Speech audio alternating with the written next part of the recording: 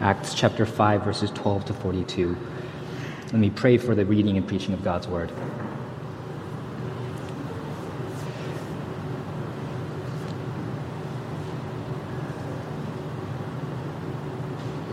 Heavenly Father, we confess that we find ourselves sometimes in our sinfulness vying for supremacy with you.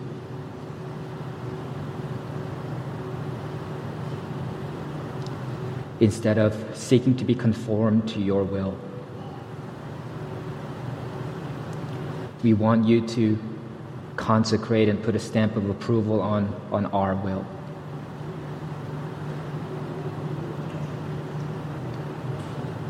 We,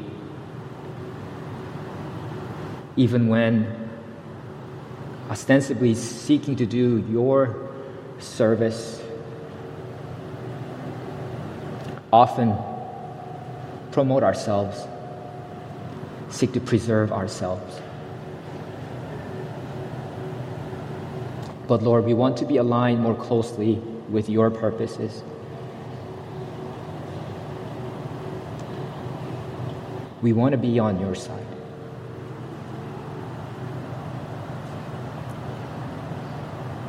To obey you at all costs. So teach us, Lord. Speak to us in your word, that we might do so more and more. In Jesus' name we pray. Amen. Let's read Acts chapter 5, 12 to 42. Now many signs and wonders were regularly done among the people by the hands of the apostles, and they were all together in Solomon's portico. None of the rest dared join them, but the people held them in high esteem. And more than ever, believers were added to the Lord, multitudes of both men and women, so that they even carried out the sick into the streets and laid them on cots and mats, that as Peter came by, at least his shadow might fall on some of them. The people also gathered from the towns around Jerusalem, bringing the sick and those afflicted with unclean spirits, and they were all healed. But the high priest rose up, and all who were with him, that is the party of the Sadducees, and filled with jealousy, they arrested the apostles and put them in the public prison. But during the night, an angel of the Lord opened the prison doors and brought them out and said, "Go and stand in the temple and speak to the people all the words of this life." And when they heard this, they entered the temple at daybreak and began to teach. Now, when the high priest came and those who were with him, they called together the council, all the senate of the people of Israel, and sent to the prison to have them brought. But when the officers came, they did not find them in the prison, so they returned and reported, "We found the prison securely locked and the guards standing at the doors, but when we opened them, we found no one inside." Now when the captain of the temple and the chief priests heard these words, they were greatly perplexed about them, wondering what this would come to. And someone came and told them, "Look, the men whom you put in prison are standing in the temple and teaching the people." Then the captain, with the officers, went and brought them, but not by force, for they were afraid of being stoned by the people. And when they had brought them, they set them before the council, and the high priest questioned them, saying, "We strictly charged you not to teach in this name, and yet here you have filled Jerusalem with your teaching, and you intend to bring this man's blood upon us." But Peter and the apostles answered, "We must obey God rather than men.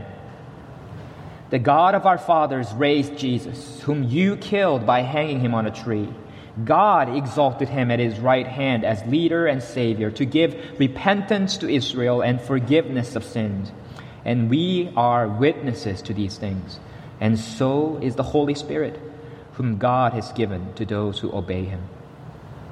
When they heard this, they were enraged and wanted to kill them.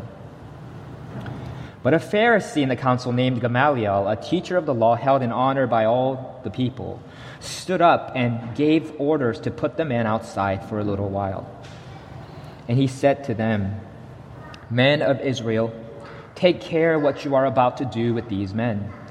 For before these days, Theudas rose up, claiming to be somebody, and a number of men, about 400, joined him. He was killed, and all who followed him were dispersed and came to nothing. After him, Judas the Galilean rose up in the days of the census and drew away some of the people after him. He too perished, and all who followed him were scattered. So in the present case, I tell you, keep away from these men and let them alone. For if this plan or this undertaking is of man, it will fail. But if it is of God, you will not be able to overthrow them. You might even be found opposing God." So they took his advice, and when they had called in the apostles, they beat them and charged them not to speak in the name of Jesus, and let them go. Then they left the presence of the council, rejoicing that they were counted worthy to suffer dishonor for the name. And every day, in the temple and from house to house, they did not cease teaching and preaching that the Christ is Jesus. This is God's holy and authoritative word. In Joshua 5:13-15, just before God's miraculous conquest of the heavily fortified Jericho, there's this interesting dialogue between Joshua and the commander of the Lord's army. He says, "When Joshua was by Jericho, he lifted up his eyes and looked, and behold, a man was standing before him with his drawn sword in his hand. And Joshua went to him and said to him, 'Are you for us or for our adversaries?' And he said, 'No, but I am the commander of the army of the Lord. Now I have come.'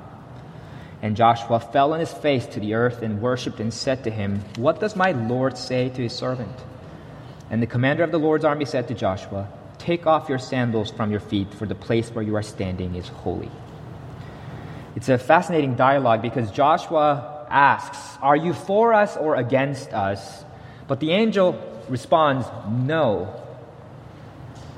for I am the commander of the army of the Lord."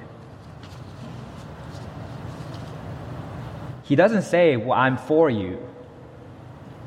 He says, "No, but I am the commander of the army of the Lord." We live in a very partisan world. An us versus them attitude pervades our culture, our society. And people are eager to co-opt God for their own agendas. But the Lord of heaven's armies will not be reduced to a pawn in our own battles.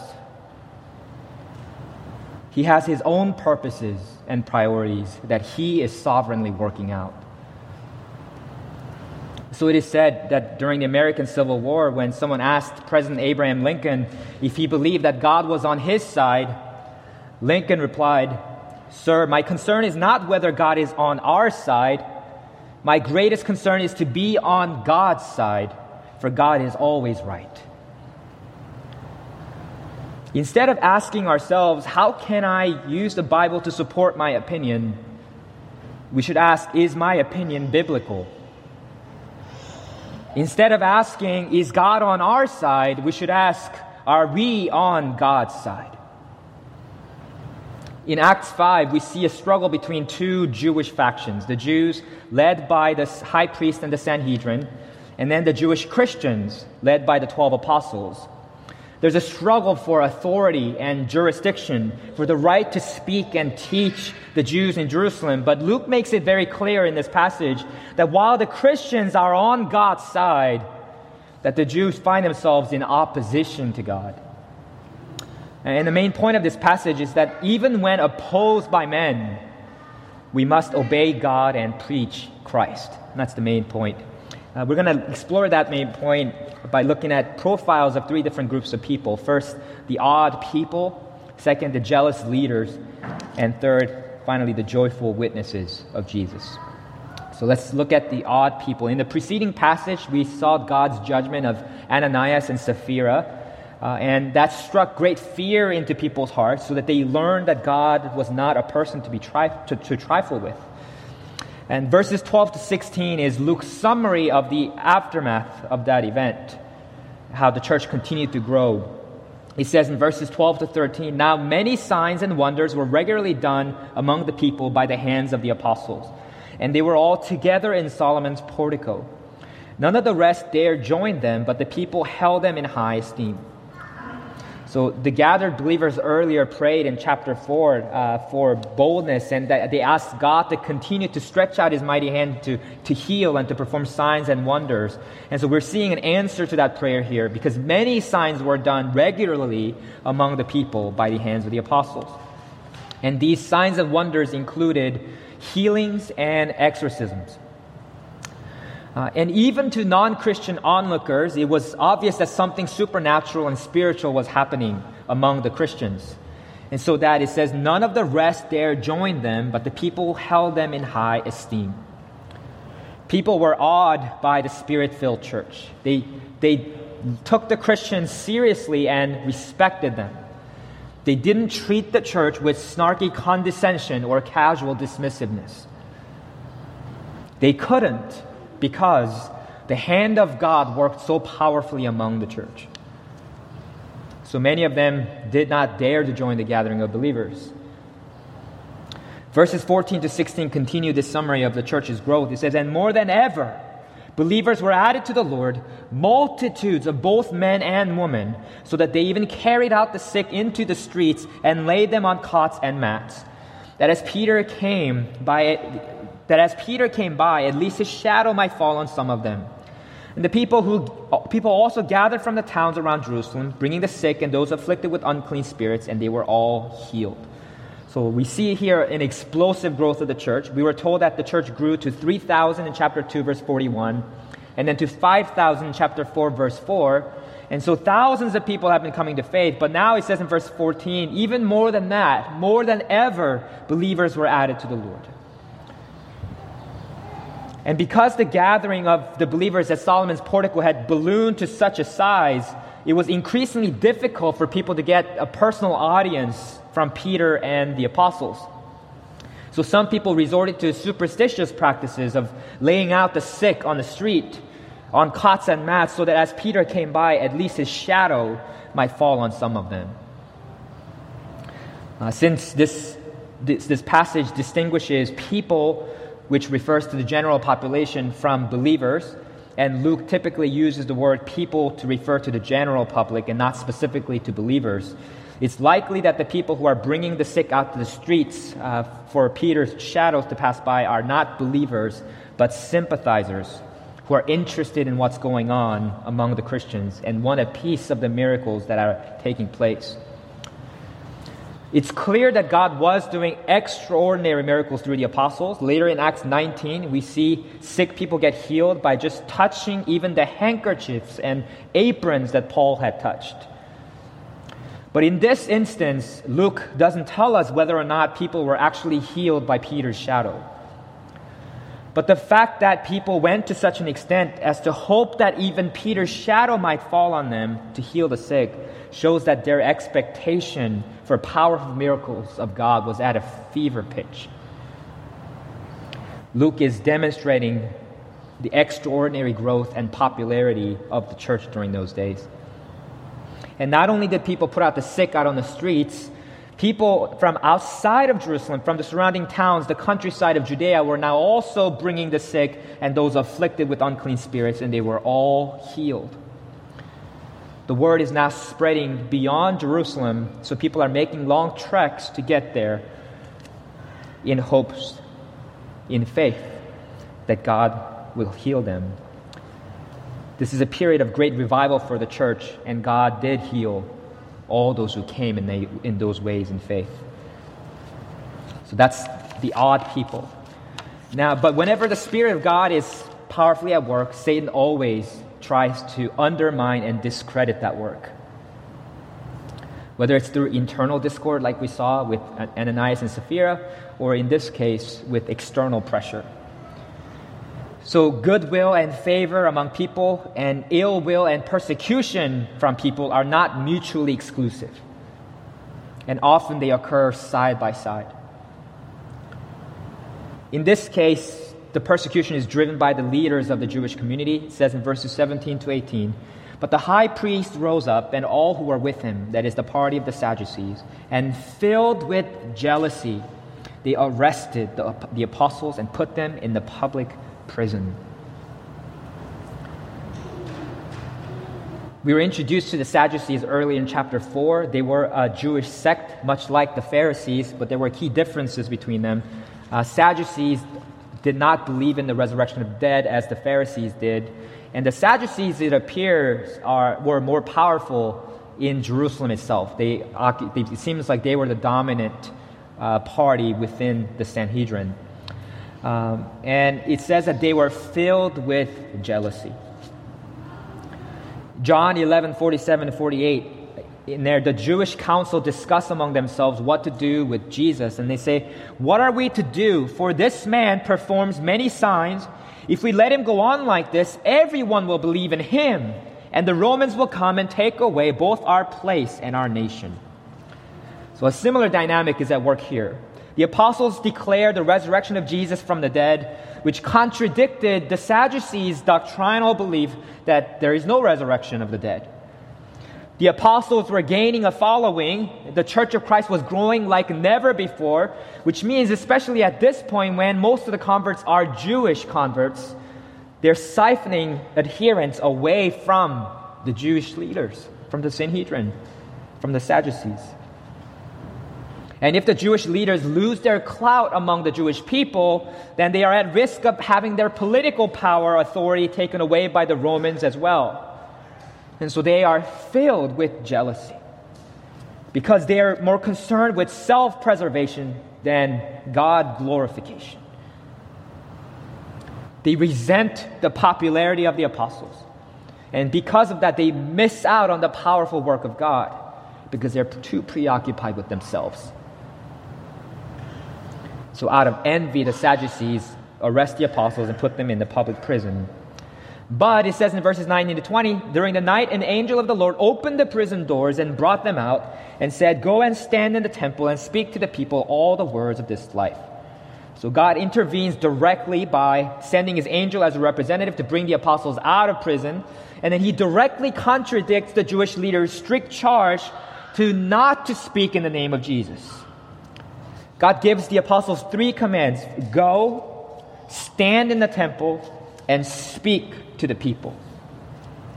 Just the day before, the apostles had been arrested for speaking to the people about Jesus in the temple.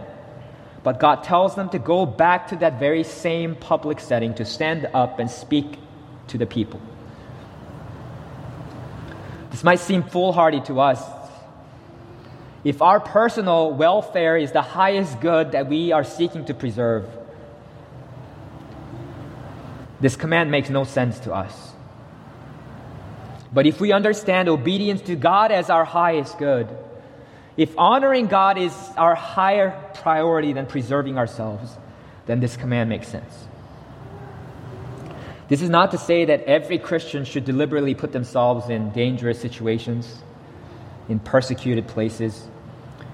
In Matthew 10:23, Jesus says, "When they persecute you in one town, flee to the next." So later it says in Acts chapter 14, 5-6, that when both Gentiles and Jews with their rulers were seeking to stone Paul and Barnabas, they learned of it and fled to Lystra and Derbe. However, still later in Acts 21, when a prophet warns Paul that he will be bound and imprisoned if he goes to Jerusalem, and the Christians in Caesarea urge him not to go to Jerusalem, Paul answers, "I am ready not only to be imprisoned, but even to die in Jerusalem for the name of the Lord Jesus." And he goes there anyway.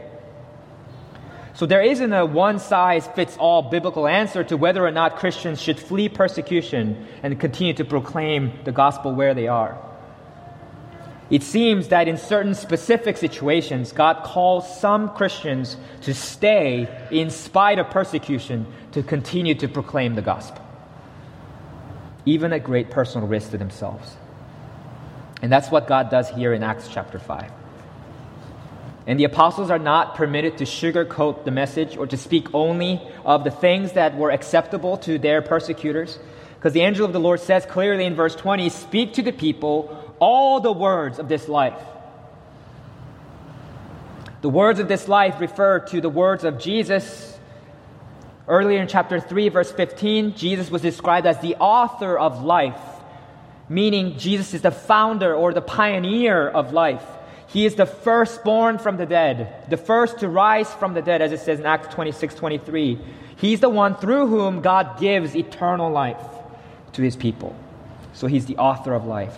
And the words of this life is that word about Jesus. Just because the Sadducees do not believe in the resurrection of the dead and oppose anyone who teaches the resurrection of the dead, the apostles do not get to leave that part of the gospel out.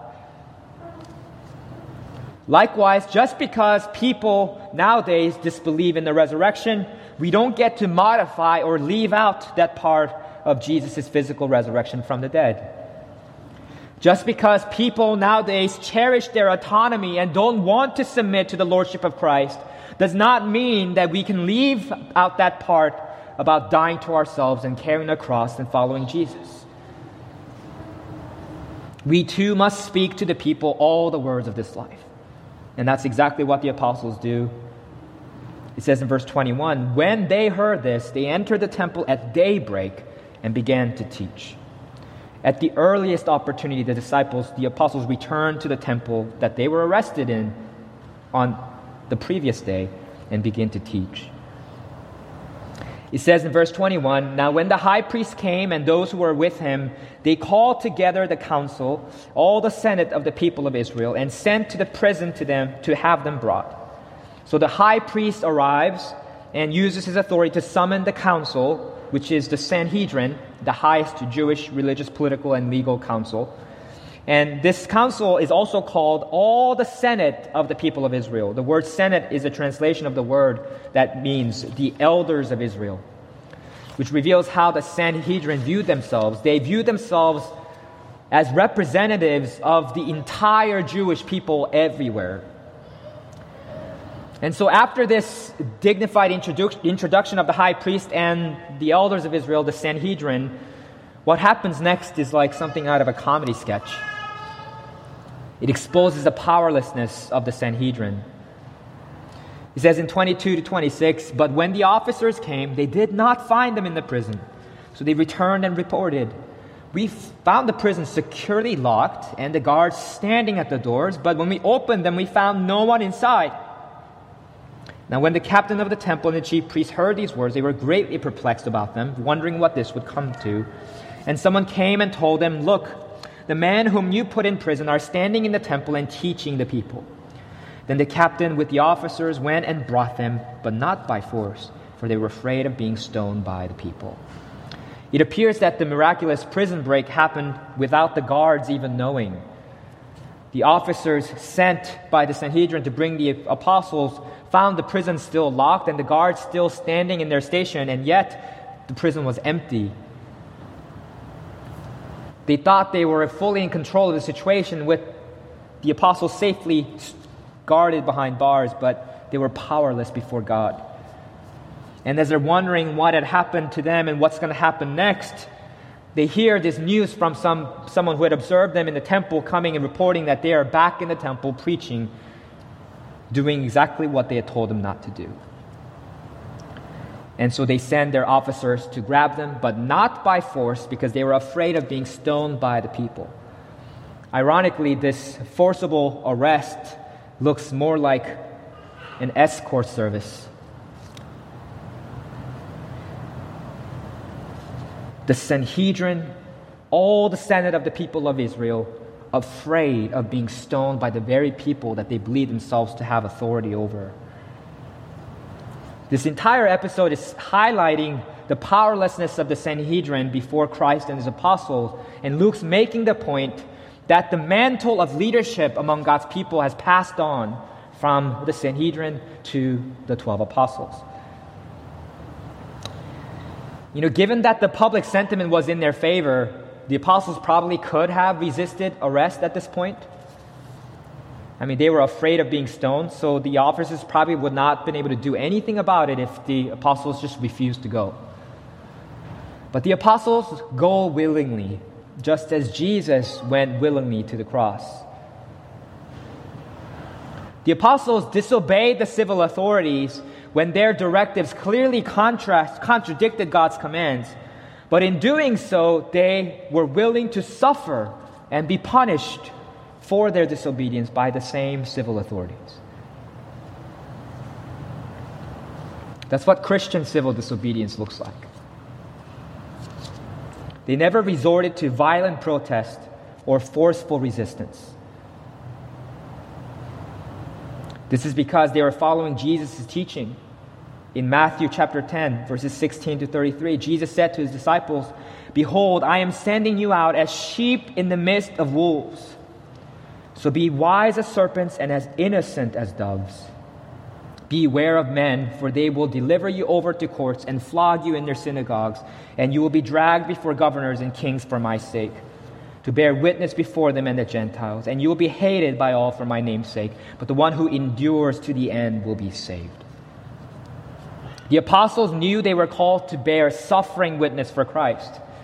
Jesus did not send his people to be lions in the midst of wolves. He sent them out to be sheep in the midst of wolves. And everyone knows what happens to sheep in the midst of wolves.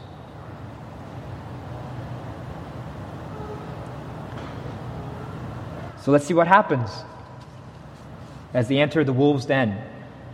In verses 27 to 28, the Sanhedrin begins their interrogation of the apostles. It says, "And when they had brought them, they set them before the council. And the high priest questioned them, saying, 'We strictly charged you not to teach in this name. Yet here you have filled Jerusalem with your teaching, and you intend to bring this man's blood upon us.'" It's curious that the high priest doesn't ask. I think my first question would have been, how'd you get out of the prison? But they're not asking that question, probably because it's really irrelevant for Luke's purposes. Because we already know how they got out. The readers already know. The main issue at hand is the conflict between the apostles and the Sanhedrin, namely the issue of teaching in the name of Jesus. So first, the Jewish leaders object to the apostles continue to teach in the name of Jesus, despite their prohibition in chapter 4. And then second, they don't like the fact that this teaching that Jesus is the Messiah and Savior implicates them in his death, makes them look really bad. They don't want Jesus' blood on their hands, especially as the church continues to grow and enjoy the favor of the populace. This is similar to how Pontius Pilate, before ordering Jesus to be crucified, washes his hands, saying that he is not going to have Jesus' blood on his hands. Because in Genesis 9, 5 to 6, God had decreed concerning mankind, that for your lifeblood I will require a reckoning. From every beast I will require it, and from man. And from his fellow man I will require a reckoning for the life of man. Whoever sheds the blood of man, by man shall his blood be shed, for God made man in his own image.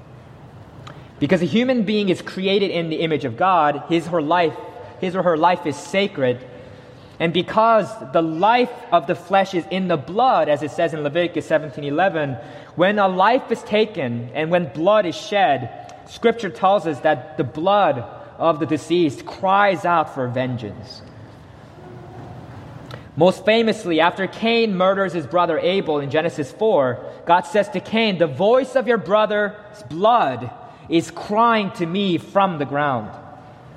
And now you are cursed from the ground." If the apostles continue to speak of how Jesus was killed, in part by the Jewish authorities, and how Jesus that they killed is the Son of God who was sent to save us, then the Jewish leaders fear that the people will make them pay for the blood on their hands. But Peter and the apostles give an unflinching response in verses 29 to 32. "We must obey God rather than men. The God of our fathers raised Jesus, whom you killed by hanging him on a tree, and God exalted him at his right hand as leader and Savior, to give repentance to Israel and forgiveness of sins. And we are witnesses to these things." Notice that the apostles do the two exact things that the Sanhedrin had told them not to do. First, they once again speak in the name of Jesus. And then two, they tell them, "You killed him." But it's important to note that apostles are not out for vengeance. Their goal isn't to stir up the mob against the Jewish leaders. Instead, as they have done in the preceding chapters, they speak of repentance and forgiveness of sins.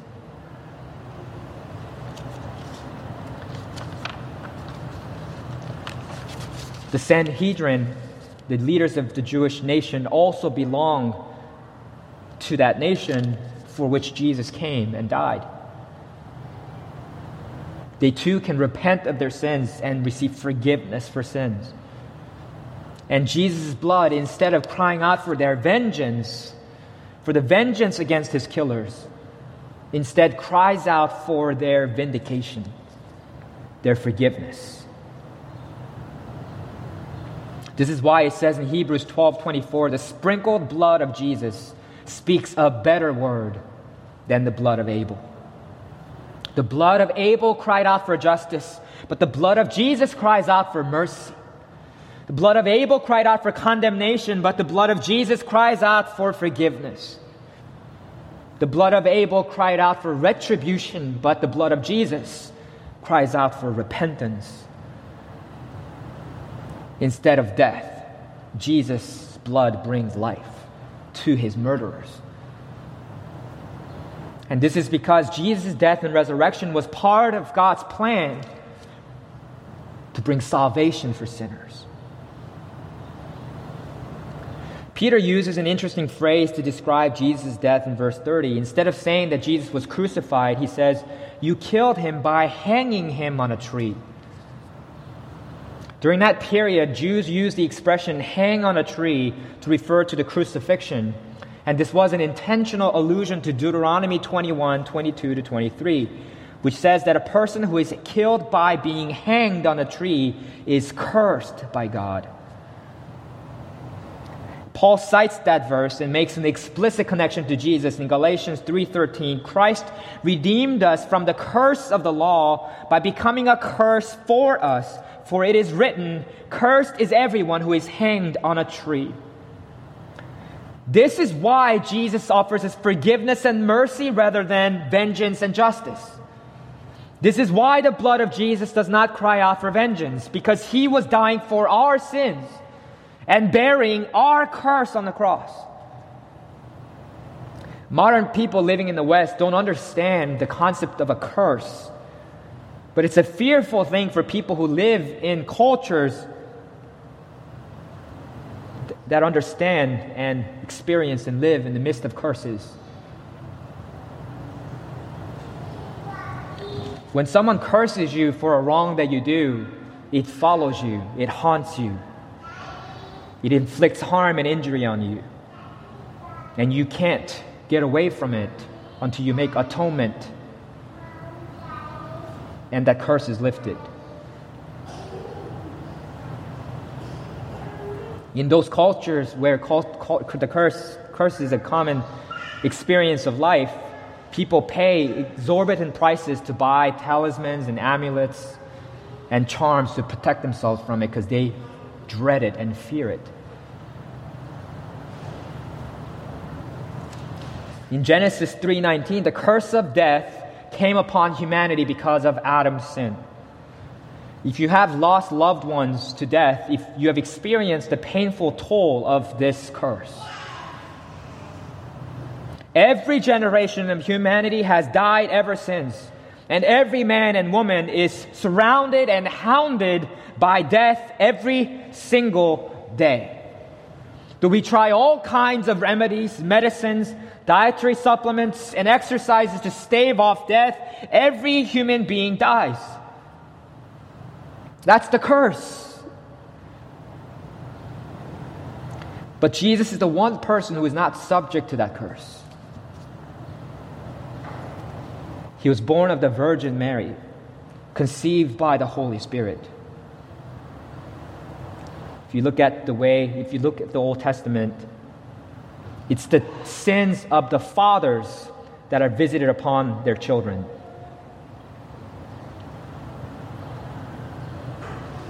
That's the way God designed it, the man's headship in marriage to work. So in Romans 5, we find that even though it was Eve who sinned first, it's Adam's sin that brings the curse to all of humanity.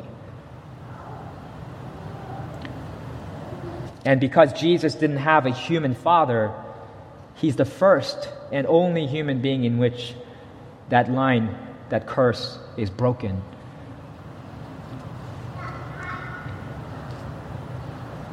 And yet, Jesus, who alone does not have a sin nature and who alone does not sin in his life, bears our curse.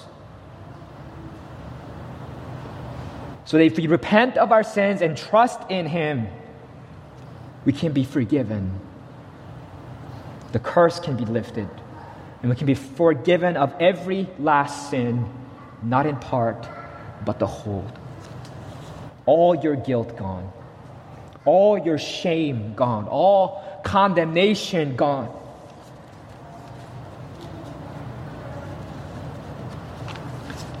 We don't have to figure things out on our own because Jesus is the leader who has already paved the way for us. We don't have to feel like we have to save ourselves, to redeem ourselves, to justify ourselves, because in Christ we have a Savior.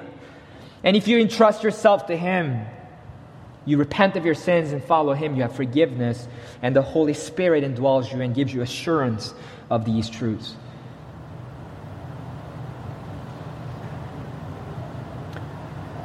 But the Sanhedrin, unfortunately, does not turn to Jesus for mercy. He says in verse 33, when they heard this, they were enraged and wanted to kill them. Notice the contrast between their response and the apostles' response to the word of the Lord in verse 21. And when they heard this, they entered the temple at daybreak and began to teach. But in verse 33, when they heard this, they were enraged and wanted to kill them.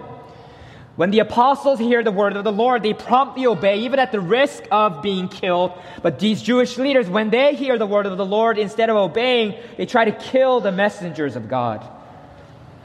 But thankfully, there is a somewhat sensible man named Gamaliel. Most of the members of the Sanhedrin were Sadducees, but Gamaliel is distinguished here as a Pharisee. And Luke notes that he was a teacher of the law held in honor by all the people.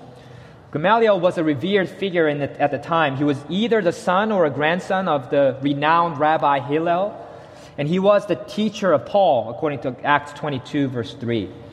Gamaliel was so prominent that in the Mishnah, which is the official collection of rabbinic commentary on the Jewish Torah, it says, when Rabban Gamaliel the elder died, the glory of the law ceased, and purity and abstinence died.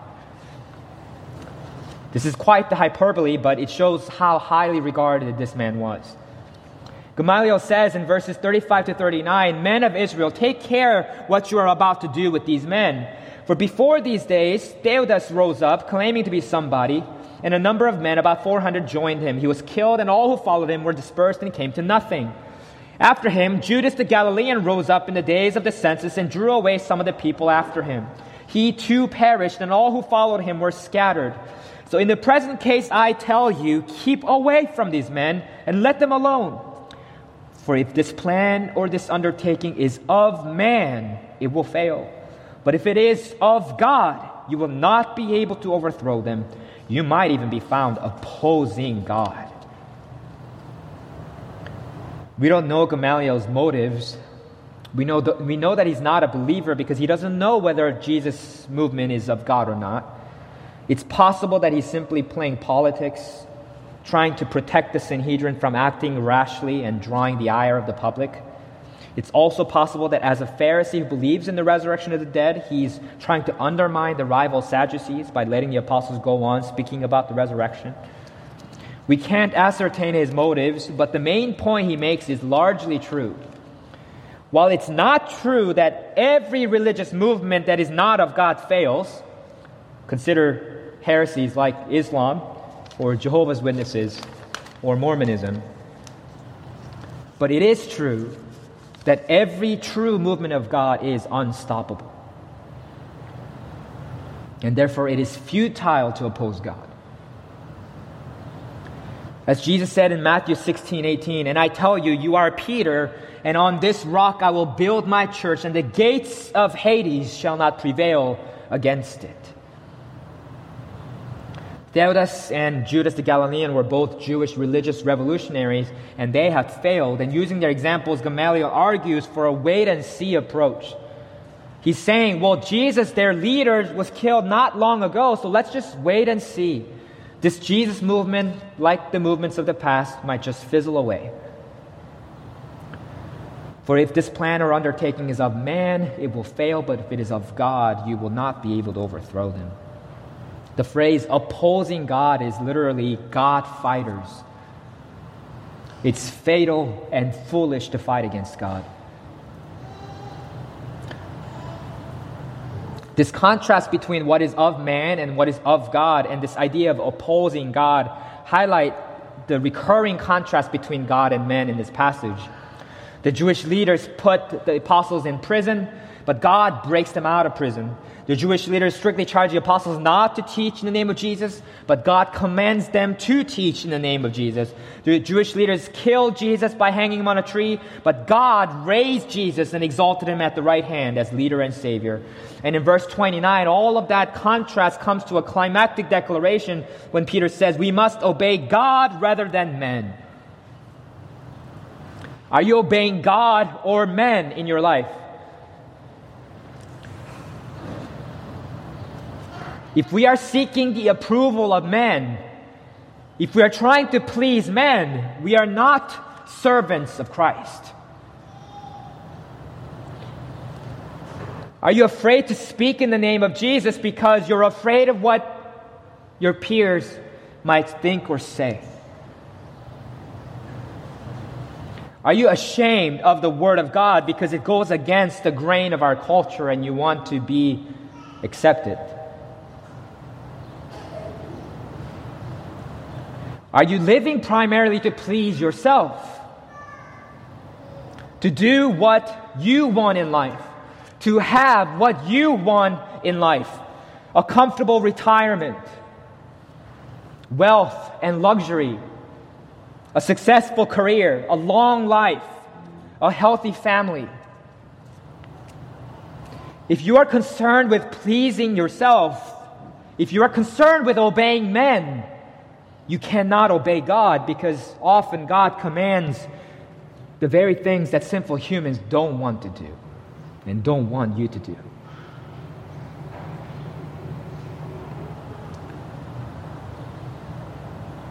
Jesus said that if they persecuted him, they'll persecute us also. Are you ready to suffer and die for Christ? The Sanhedrin is persuaded by Gamaliel and decided to let the apostles go, but not before they beat them and charged them not to speak in the name of Jesus. Isn't this interesting?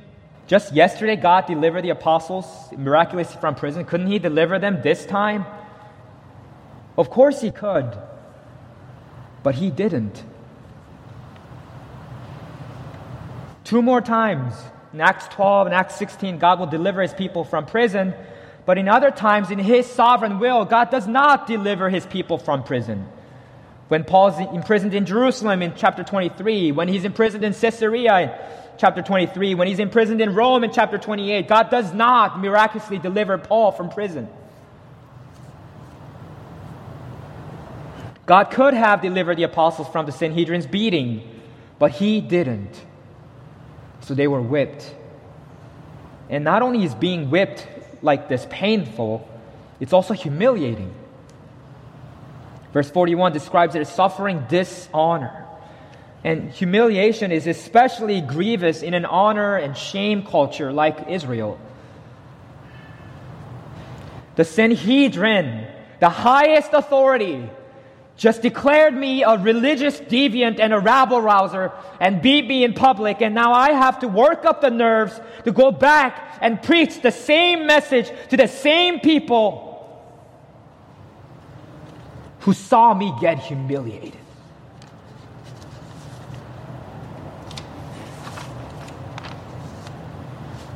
But look at the apostles' response in verses 41 and 42. Then they left the presence of the council rejoicing that they were counted worthy to suffer dishonor for the name. And every day in the temple and from house to house, they did not cease teaching and preaching that the Christ is Jesus. It's a counterintuitive response. They count the dishonor that they suffered in honor, saying that they were counted worthy to suffer dishonor for the name. Instead of crying about what happened to them and complaining, they leave rejoicing. Because as Jesus said to them in Luke 6, when we are persecuted for Jesus' name's sake, we have great reward in heaven, and we are heirs to the prophets that preceded us, who are also persecuted in the same way. We endure suffering all for the sake of the name of Jesus. The name of Jesus is repeated 3 times in verses 40 to 42.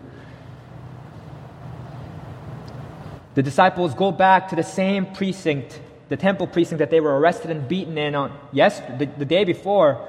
They go there every day to preach the name of Jesus. To preach literally means to preach the good news. Because there is salvation for no one else but in the name of Jesus. Because it's that good news. Because Jesus suffered for their sake. Because Jesus gave up his heavenly glory and died for them. Because Jesus faced rejection and suffering for their sake. Because Jesus carried his cross for their sake. Will we also bear our own cross daily to follow Jesus? To rejoice in suffering for his sake?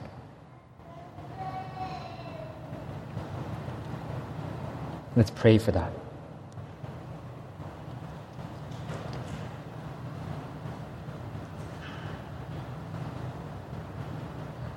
God, we wish sometimes that you would deliver us from all suffering, from all sickness, from all persecution, from all hardship. But Lord, we understand that we do not understand your sovereign will. There are aspects of your sovereign will that are mysterious to us, but we surrender ourselves to your will.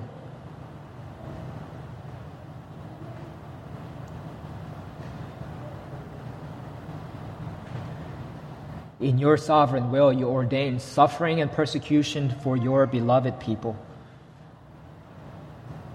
And you have ordained that the blood of the martyrs would be the seeds of the church.